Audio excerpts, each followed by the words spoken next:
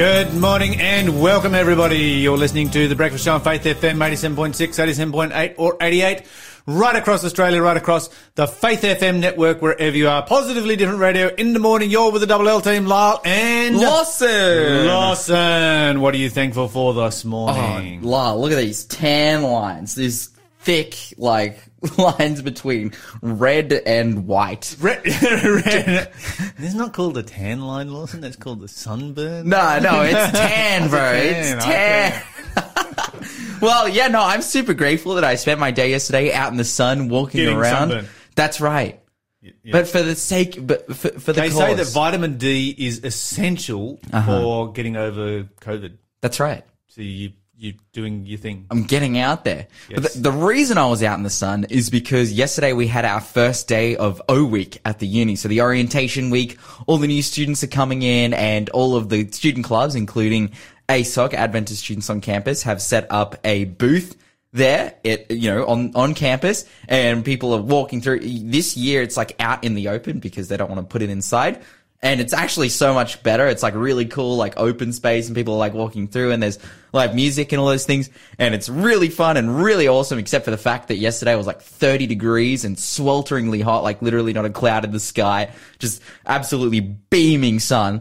But yeah, it's so funny. Cause I'm not a student at Newcastle Uni. I'm like doing work there, but I'm not a student. So I can't be a part of the student club and I can't run the booth. So I can't be assisting the guys there who are doing surveys with people, giving out food, all that kind of thing, and signing people up to our club. So what I was doing all day was walking around to every other club, having a conversation with them, signing up to their club, and then saying, hey, do you guys want some ice cold juice? If you go to the ASOC club, that's one of the clubs I'm helping out today, yeah, head over there and you can get some juice. And then they would be like, oh, really? We don't have any drinks here. Can you take us there? And then I'd take them over and then they would sign up to our club. Yes. So here's the clue, guys. You got a blazing hot day. Ice cold drinks is the way to go. It is the way. Witnessing tool you'll ever come across. So I'm sunburnt today, but I'm sunburnt for the cause, Lyle. I'm sunburnt for Christ. So took one for the team. That's right. You're listening to the Breakfast Show podcast on Faith FM. Positively different. Here on The Breakfast Show. As we get into our breakfast show, we are about to have our pentathlon quiz. That means there will be 5 questions, beginning with 100 points and going up to 500 points. That's right. So beginning easy, getting hard. Lawson, give us our 100-pointer. All right, for 100 points, what storm-related phenomenon is likened to God's voice in the books of Job and John? 0491 064 669 is the number to call if you know the answer. And for 100 points, you can win yourself a Faith FM bookmark and bumper sticker, or you can get those points on the board and continue to work your way through the quiz. But again, that question was, what storm-related phenomenon is likened to God's voice in the books of Job and John? There you go. Books written by Job and John. That's what I said. Or the books of. That's what I said. The book of John. I said the books of Job and John. Okay. Yeah, all right. Okay. Just clarifying. You guys know, 0491 zeros. Yeah, obviously they're written by them. That's why there's some books that weren't written by people who they're named after, like the book of, say, Samuel, but because Samuel wasn't written by Samuel, it was about Samuel. Yeah, and some people write books that are not named after them. Yeah, that's right. But they understood. Come on. 0491 064 669 is the number to call if you know the answer. All right. Positively different news. I've been doing, and I'm going to continue today because this is actually good news. I've been doing lots of Facebook related news lately. Like, we looked at the metaverse earlier this week. Last week, we looked at the whole, plunge of Facebook stock and what that means for us, because it ultimately, the reason Facebook stock plunged is because they're not allowed to track your data anymore. Well, Apple has put a shield in the way of them being able to do that. Go Apple. And even more, Facebook is starting to slide. They're going to really struggle because furthermore, what's going on? So the European Union, since 2020 have been arguing with Facebook over legislation. And they're putting their hard foot down. And basically that legislation is that data from Europeans cannot be stored in servers in the US. Which is a problem for Facebook because it is a Silicon Valley-based company. Right, but why don't they just buy data storage somewhere in the EU? Because, the facility is incredibly expensive. And they're incredibly wealthy. That's right. So you would think that, but they've just said, they've come back and they're like, nope, this is an unnecessary cost. And Facebook have said, we're going to pull Instagram and Facebook and WhatsApp and everything from Europe if you don't let us take your data back to the US. But what Facebook doesn't realize, what Mr. Zuckerberg doesn't realize, is that this is a It's called completely their bluff. empty threat. He's called Europe's bluff, but what is Europe's bluff? Okay, think about this. If Facebook pulls from Europe, you know what happens? A startup in Europe Oh, absolutely. replaces Facebook. In a heartbeat. It replaces Facebook, it replaces Instagram, and it replaces WhatsApp. Or maybe that Chinese one just takes over. What's that Chinese one called? Are we talking about like They have one, I forget what it is. TikTok or like no, it's something else. I don't know. It's just Chinese people use it. Yeah, okay. Well, there's like WeChat is Chinese, but WeChat is WhatsApp basically. Yeah, that's basically WhatsApp, but it's like they've got a Chinese version like of WeChat of Facebook. So maybe they'll just like, yeah, we'll buy some data storage in Europe. In Europe, that's right. That's the thing. So my brother does data storage for Singapore. Yeah. In Tasmania. So what's the problem with doing data storage in Europe? If you're in Silicon Valley. Surely there's some fiber running across the Atlantic. It can't be that hard. Yeah, I know, but it's like obviously like the kind of facility that would store the data for Facebook, because where Facebook makes money is data storage. Basically tracking everything that you look at and everything you do and selling it to advertisers. That is how Facebook makes money. And like their facility within Silicon Valley is like massive and hugely expensive. And so to recreate that in Europe, again, they've seen that as a cost that they don't want to take. And then they've said, oh, yeah, well, we're just going to shut down in Europe.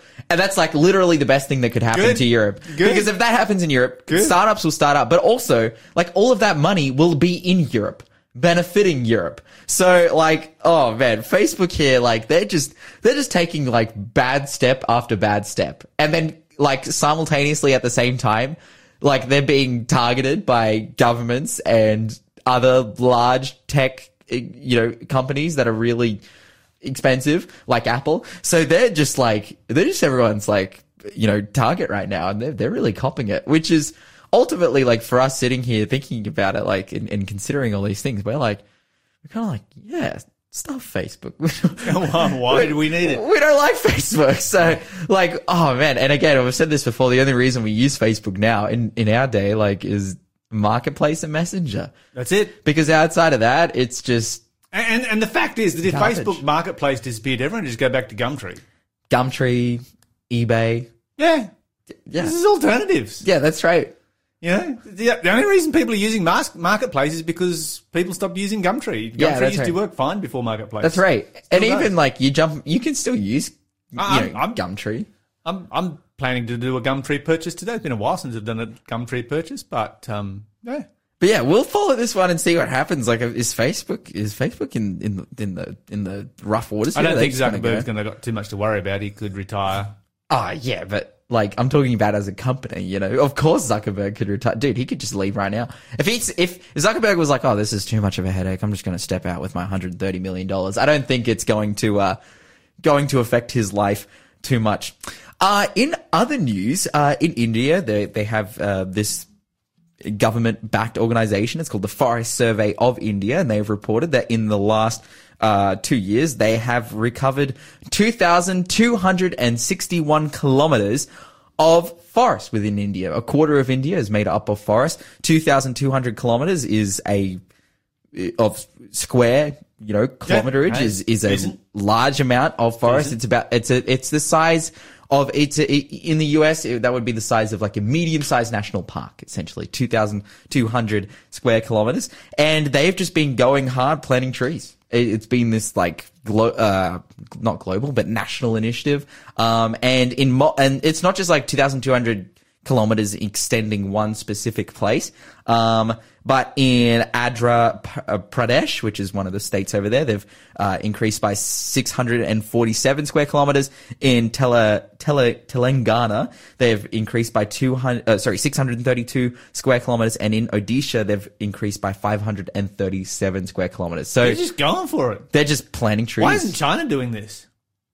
I mean, these are our two big countries and our two big polluters. So why doesn't China sort of get on board and like, yeah, let's plant some trees and get rid of some of our pollution? That's right. I think China is actually involved in doing the exact opposite right now. Yeah, that's what I was thinking too. They're in the building boom at the moment. They're just going around building cities. They're not they're doing literally the opposite. Like they're like deforesting and building cities. So it's not really their thing at the moment. But yeah, good on India. Brazil is the place where it really needs to happen. But anyway, actually, speaking of Brazil, yes. Coming into my next study, next story here, there was a study done that showed that like one of the biggest polluters in rivers right across the world is actually like drugs, like pharmaceutical drugs. And they're finding traces of everything from paracetamol to caffeine to epilepsy and diabetes medication. Is this because of nicotine? Is this because of sewage that's running into the rivers? Essentially, yeah. But like even when it like sewage is caught and recycled and cleaned out, they're finding that like and these are within freshwater rivers in which they would, you know, get water from for these countries. Like they would take water from, it would be treated and given, but still within that water, they're finding very high amounts of pharmaceutical prescription drugs. The rivers that fared the worst around the world was Pakistan, Bolivia, and Ethiopia, which makes a lot of sense for them being developing countries. The rivers that fared the best were rivers in Iceland, rivers in Norway, and rivers in the Amazon rainforest, as you were just talking about Brazil as well. But they've just seen this global problem. This was actually a study conducted by the University of York, and they've gone to all these different places and taken all these different samples, and they have seen a real global problem of just a need to clean up the rivers and be more intentional about dumping and, you know, all those kinds of things, and how we treat sewage as well. So yeah, I guess looking forward, hopefully some steps are going to be taken so that, you know, I'm not, you know, drinking water out of the tap and receiving my daily dose of epilepsy medication. Oh, fantastic. It would, yeah. Wow. But good to see these rivers being cleaned up, and good to see some positive things happening in our world. You're listening to the Breakfast Show podcast on Faith FM. Positively different. Here on The Breakfast Show, and we're about to go some more serious news. Before we do, Lawson, let's give the 200-point clue for our quiz. All right, for 200 points, what does the proverb say is the beginning of wisdom? Simple one there. 0491 064 669 is the number to call if you know the answer. And for 200 points, you can net yourself an issue of Science Magazine, or you can get those points on the board, keep working your way through the quiz, but all you have to do is answer it correctly. 0491 064 669. What does the proverb say is the beginning of wisdom? Okay, let's talk about some more serious news this morning. We did say we were going to talk about, Canada. The People's Republic of Canada. Let's talk about... Oh, okay. Okay, so this has been interesting to note what's been done. I'm sure all of you have seen what is taking place, but we're just going to mention it anyway. So Justin Trudeau is in the process of activating emergency powers to override the states with what he calls a national emergency, which of course is the truckers' protest that is taking place over there. Yeah. And is stopping a lot of traffic between, you know, in some areas between the United States and Canada. I mean, there's like a lot of roads between Canada and the United States. It is a very big border, and they're just blocking some of the major ones, which is causing some major disruption. And of course, these are freedom protests because these are truckers that have basically been, you know, put out of business because of the lockdowns and so forth. They're pretty upset about that. And they've been getting a fair bit of crowdfunding to be able to continue to do their particular protest. So these emergency powers are pretty full on. Basically, it enables Justin Trudeau to personally take control of the various states' police forces. Okay. So rather than the state being in charge of their own police, Trudeau is now in charge of the police himself. Okay. Not only that, but he is then able to use anti-terrorism financing regulations to close the crowdfunding platforms that are being used to keep these truckers supplied with money. So to do so, of course, you have to actually classify, or by default, you are classifying this protest as being terrorism. So putting these guys in the same category as, the people that wiped out the Twin Towers in New York and stuff like that is pretty full on. Yep. On top of that, he is moving to freeze the bank accounts of the truckers themselves. Oh, okay. So he's just going to make them. He's just going to crush these guys. So close the crowdfunding sites using anti-terrorism legislation, so they can't. So it makes it harder to raise money for them. And then even if they are able to get the information out there, hey, these are my bank accounts. If you want to make a donation here, go for it. We're going to freeze the bank accounts as well. So basically, just starve these guys out. Now, this is interesting. This is pretty dystopian, totalitarian. Is this like a human rights violation? Yeah, I'm thinking, the truckers' protest is a pretty full-on protest. I will agree with that. Yeah. But it's not, the violent pillaging bloodshed that we saw, with the BLM riots for 150 days. Mm. It's a different category from that. They're not going around and, killing people, beating people up, smashing stuff, pillaging, businesses, burning places down, all of that kind of thing. It is, definitely hitting people's back pockets and harming the economy. I guess it's a full on protest.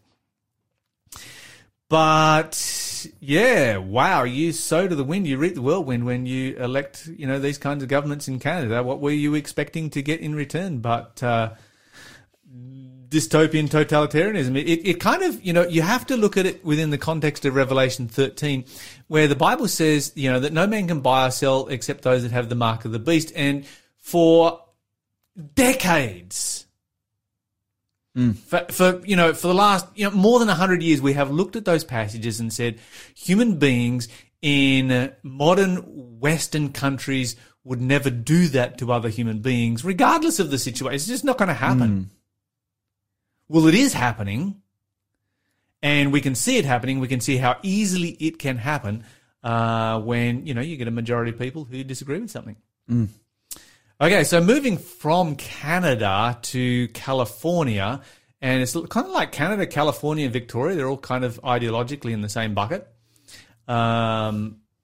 So, yeah, from the People's Republic of Canada to the People's Republic of California. Oh, wow. A father has just lost custody and access to his child. Okay, so the background to this story here.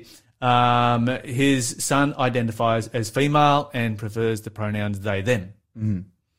Don't really understand they, them because that is plural, which means that you are more than one person. Well, it's basically when you don't refer as either, right? Like, because the idea is so why identify as female and why transition to female if you are not female? Well, this is my understanding of it. I think they basically say that I'm neither male nor female. So then why transition? Because they don't want to be male, I guess. So if you don't want to be male, then why become female? Yeah. What is female? Define that. There is no definitions, Lars. This is the whole point right here. Okay, so in the court case, the father, stood there in the court case and expressed his total unconditional love for his son in the court. But because he opposed his son transitioning and opposed all of the different treatments that were being given to his son, he was banned from ever seeing his child again. And banned from opposing the hormone therapy that his child was receiving. So this is hormone therapy that impairs cognition, it diminishes bone density, and causes permanent infertility. And one of the things that he argued was that these are going to be severe detriments to his son, moving into the future, and that there, is significant, somewhere between 70 and 90% of children who transition then go on to detransition later in life, but the damage has already been done and their lives have already been ruined and destroyed, and there's kind of nothing you can do to reverse it. Pointed out that, this is a child who had a crush on a girl, in year 5. So why do they need to be transitioning now? Because there's every likelihood that in the future they will want to detransition. And, why would we let a child choose to do such, permanent damage to their body, in this kind of when a child doesn't have the ability to give consent? Now, of course, the father only found out about this when he got a $209,000 bill on his medical insurance. Found out that his wife, who is now divorcing him, had sent this child off to get transitioned, and he had no idea about it. So you can imagine that this was pretty. That is pretty full on. Crazy. Now the judge really tried to trap this guy. And asked in the courtroom, do you think that being transgender is a sin? And the judge, and to quote, the father said, no, of course I don't think it is a sin. So you don't think it is a sin, the judge said. You probably think that this boy, if they are truly transgender, you would prefer that they would not be transgender because in our society, transgender people are the subject of a lot of discrimination. Would you agree with that? Notice how the judge, she's putting words in his mouth. This is total entrapment by the judge. He replied, I agree that transgender people suffer some discrimination and prejudice. I agree with that. Continuing on here, it says, the judge said, it sounds to me that you would prefer that this child, when all is said and done, is just going through a phase. The judge said, is that a fair assessment? Father avoided answering the question. He was like, I'm just being judged. I'm just being trapped here. Yeah, just being fed. Just being, having words put in my mouth. And this is not fair. Now, what happened, what they've since pointed out is that the judge is the mother of a transgender child and failed to recuse herself from the case because of bias. The California Policy Council has stated that the case should frighten parents right across the country, and parental rights now depend on your level of wokeness. He's been banned from ever seeing this child again. Insane. No contact allowed with this child whatsoever at all. Oof. This is really terrifying stuff. Anyway, we need to pray about these situations and be very careful with our children. You're listening to the Breakfast Show podcast on Faith FM. Positively different. We have never been in a situation where this has been more important than right now.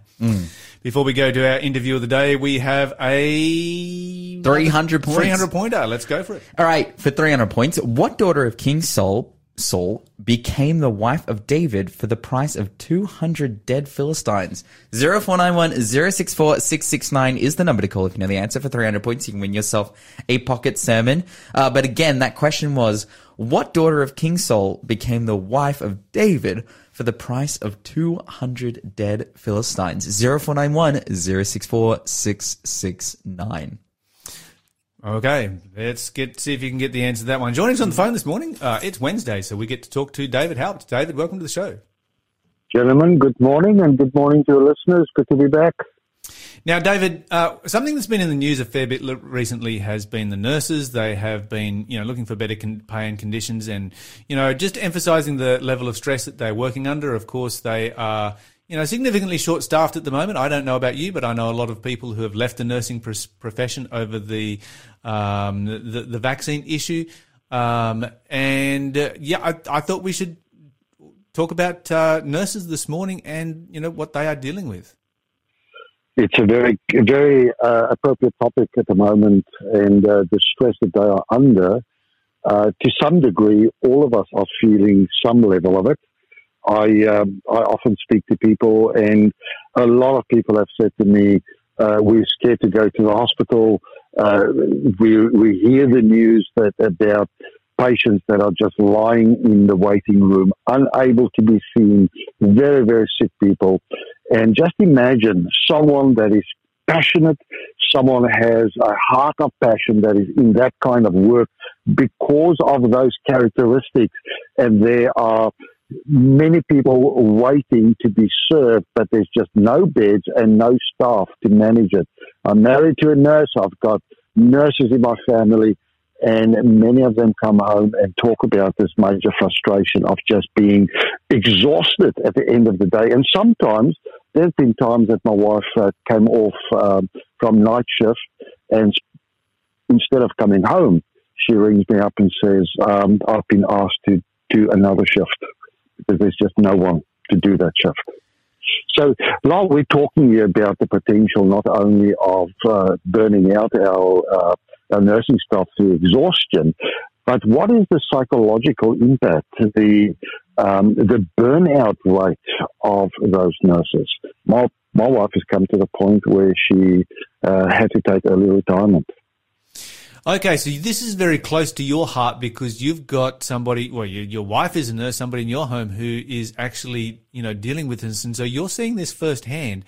And, of course, nursing is one of those jobs that is round the clock. You do have to work a shift, and you do 2 shifts back to back. 2 shifts back, what's that, a 16-hour day?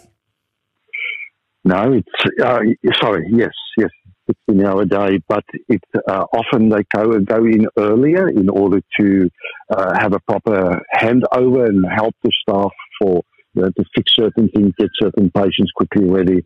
But it is more than just hours. These nurses, most of these nurses that we have, are in actual fact working not for the money. Yes, we hear in the news of pay rise and that kind of thing. Pay cannot motivate nurses. What motivates them is the fact that they have a calling and they know that they make a difference in people's lives. And there's people that rely on them.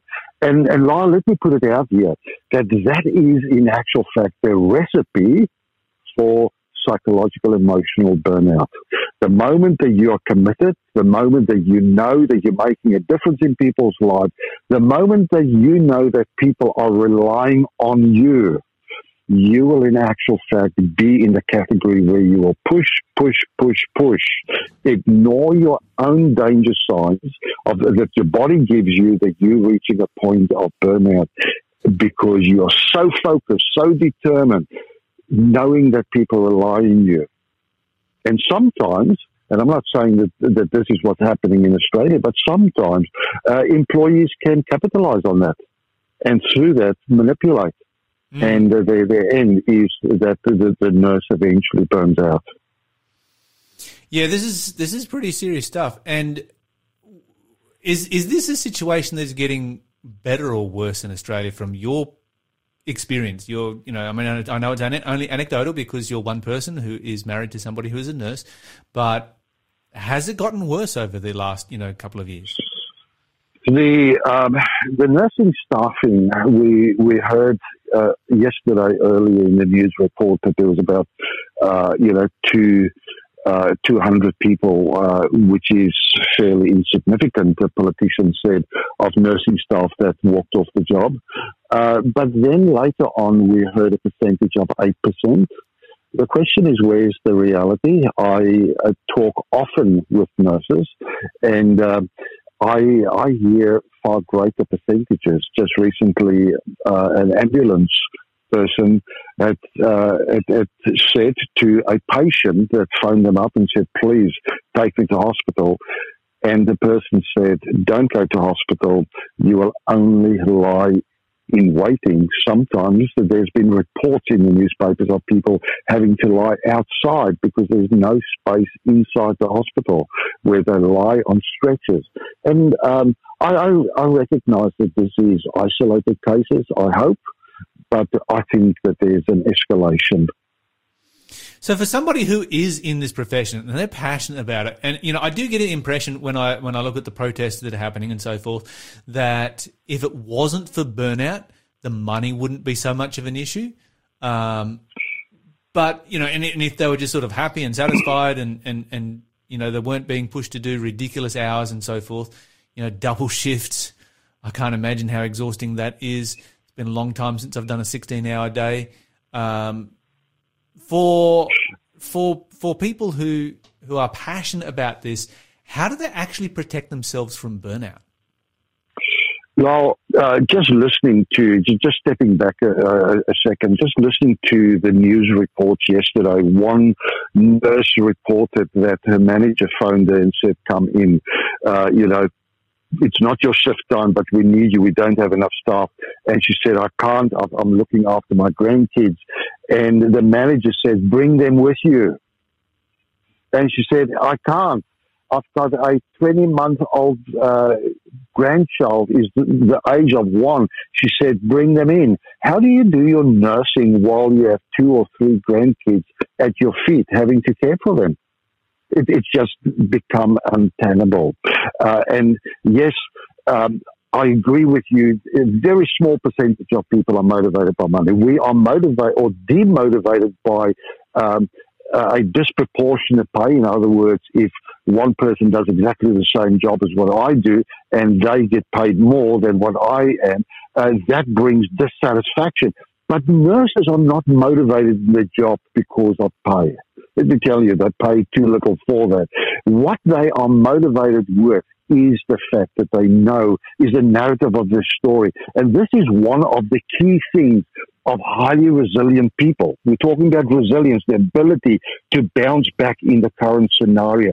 Highly resilient people are normally people that do not do a job, but they know that they have a calling. In other words, there is purpose, there's a reason they are making a difference in people's lives. And that is what motivates our nurses. And as I listened to the reports yesterday on the news, it flashed through constantly that we are doing this job because we care for our patients, we care for our fellow staff, we know that we are needed, we're making a difference in people. And while it is on the one side, a major risk for burnout. On the other side, it is also what actually helps them and helps them to continue. And that is why so many nurses throughout COVID-19, and we've been, not just 1 year, we've been over 2 years now in it, has maintained their focus and given them the ability to continue to work. But they've reached now the point of burnout. So research shows, Southwick and Cherney says that the ability to see one's work as a calling may enhance resilience. This holds true even for people performing, Cherney and Southwick says, that perform dirty jobs, for instance, hospital cleaners, those staff nurses that are actually carrying the bedpans around, those that actually just doing a job, versus those that see their work as a calling, great difference in outcome. Further, the research shows that it is vital to have a narrative. A Christmas lunch, having the family around our table, it is interesting to listen. I've got sister-in-laws that are nurses.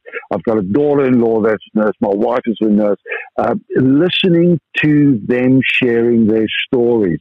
Research says if you've got a story, if your life follows a story pattern, you can share that story. All of that carries and helps you to carry through difficult times. But then come the need for sleep, proper nutrition, exercise, and the ability to disconnect. In other words, I come home, I disconnect my focus from my work, and I focus on something else. So what happens when I have a double shift? You don't get a chance to disconnect, because all you've got a chance to do is go home, sleep, and then go back to work again. Exactly. And that will lead to further problems, psychological problems and emotional problems for those individuals. And this is where spirituality then comes in, Lyle, because those that do have, and research on resilience shows that those people that actually have a spiritual connection with God, has a spiritual family, can in actual fact disconnect. My wife comes home, and the first thing that she does before she goes to bed, and the first thing she does before she goes to work, is she opens the Word of God and she pours herself into that Word of God, and she's on her knees talking to God, and she knows that she goes to work with God at her side. And, obviously you mentioned this is one of the key factors to building resilience. How much of a difference do you see that in, just from, once again, anecdotally, but in your wife compared to other nurses that are in that same situation that don't have any form of spirituality, active spirituality in their lives? Look, let's be open and honest this morning and say that nurses actually are waiting when they are going to catch COVID, when they are going to bring COVID back to their own home, to their own family. There's a fear, there's a real risk of that. They are placing themselves in a danger zone, in a war zone. Not only do they place themselves in it, they actually drag their family into that environment as well. That is real for nurses. The fact that my wife has that spiritual contact, that connection with God, gives her that ability to push through all of that, knowing that ultimately all of this is not her control. It's in reality God's control. How many nurses today, they have all the protective gear and they come home after being infected? They work with very, very sick people and very sick COVID people. And it is that spirituality, knowing that God is still in control of their life, God is their protector, is what motivates them and they can move in. Research says that is the number one factor in resilience building is spirituality. And this research is not done by Christians. This research is done by non-Christians that come and make that declaration. And I think this is one of the things that we need to remember about our nurses, because we really need to be keeping these guys in prayer at this time, is that, working in protective gear, that's hard work. That, they've got a hard job. They work hard as it is already. But by adding protective gear, you've added another layer of stress. You've added another layer of, just physically hard work to the job right there. You are hot and sweaty and you're wearing all of this stuff that is uncomfortable and it's unnatural. And that's just the norm for nursing these days. I would, exactly. And then you still get anxious people or abusive people on top of that in the workplace, which then leads nurses eventually to the point where they ask the question, is this all worthwhile? And the narrative that they live with, the narrative that they've dedicated their entire life for, to make a difference in people's lives, brought into question. And so we hear now so many stories of nurses just taking on other jobs, or just resigning, walking off because it's just become too hard. It is time that we pray for our nurses. It is time that we uphold them before God. And I want to suggest that there's any nurses this morning listening in, that I want to say to them that we value you. You are making a great difference in people's lives, in our lives. But at the same time, I want to ask our other listeners to uphold our nurses in prayer. David, thank you so much for coming on and talking about this really important subject. Obviously something that's close to your heart, but something that should be close to all of our hearts, because it does affect all of us at some point in our lives. Thanks for being a part of the Faith FM family. Join our community on Facebook or get in touch at 1-800-FAITH-FM.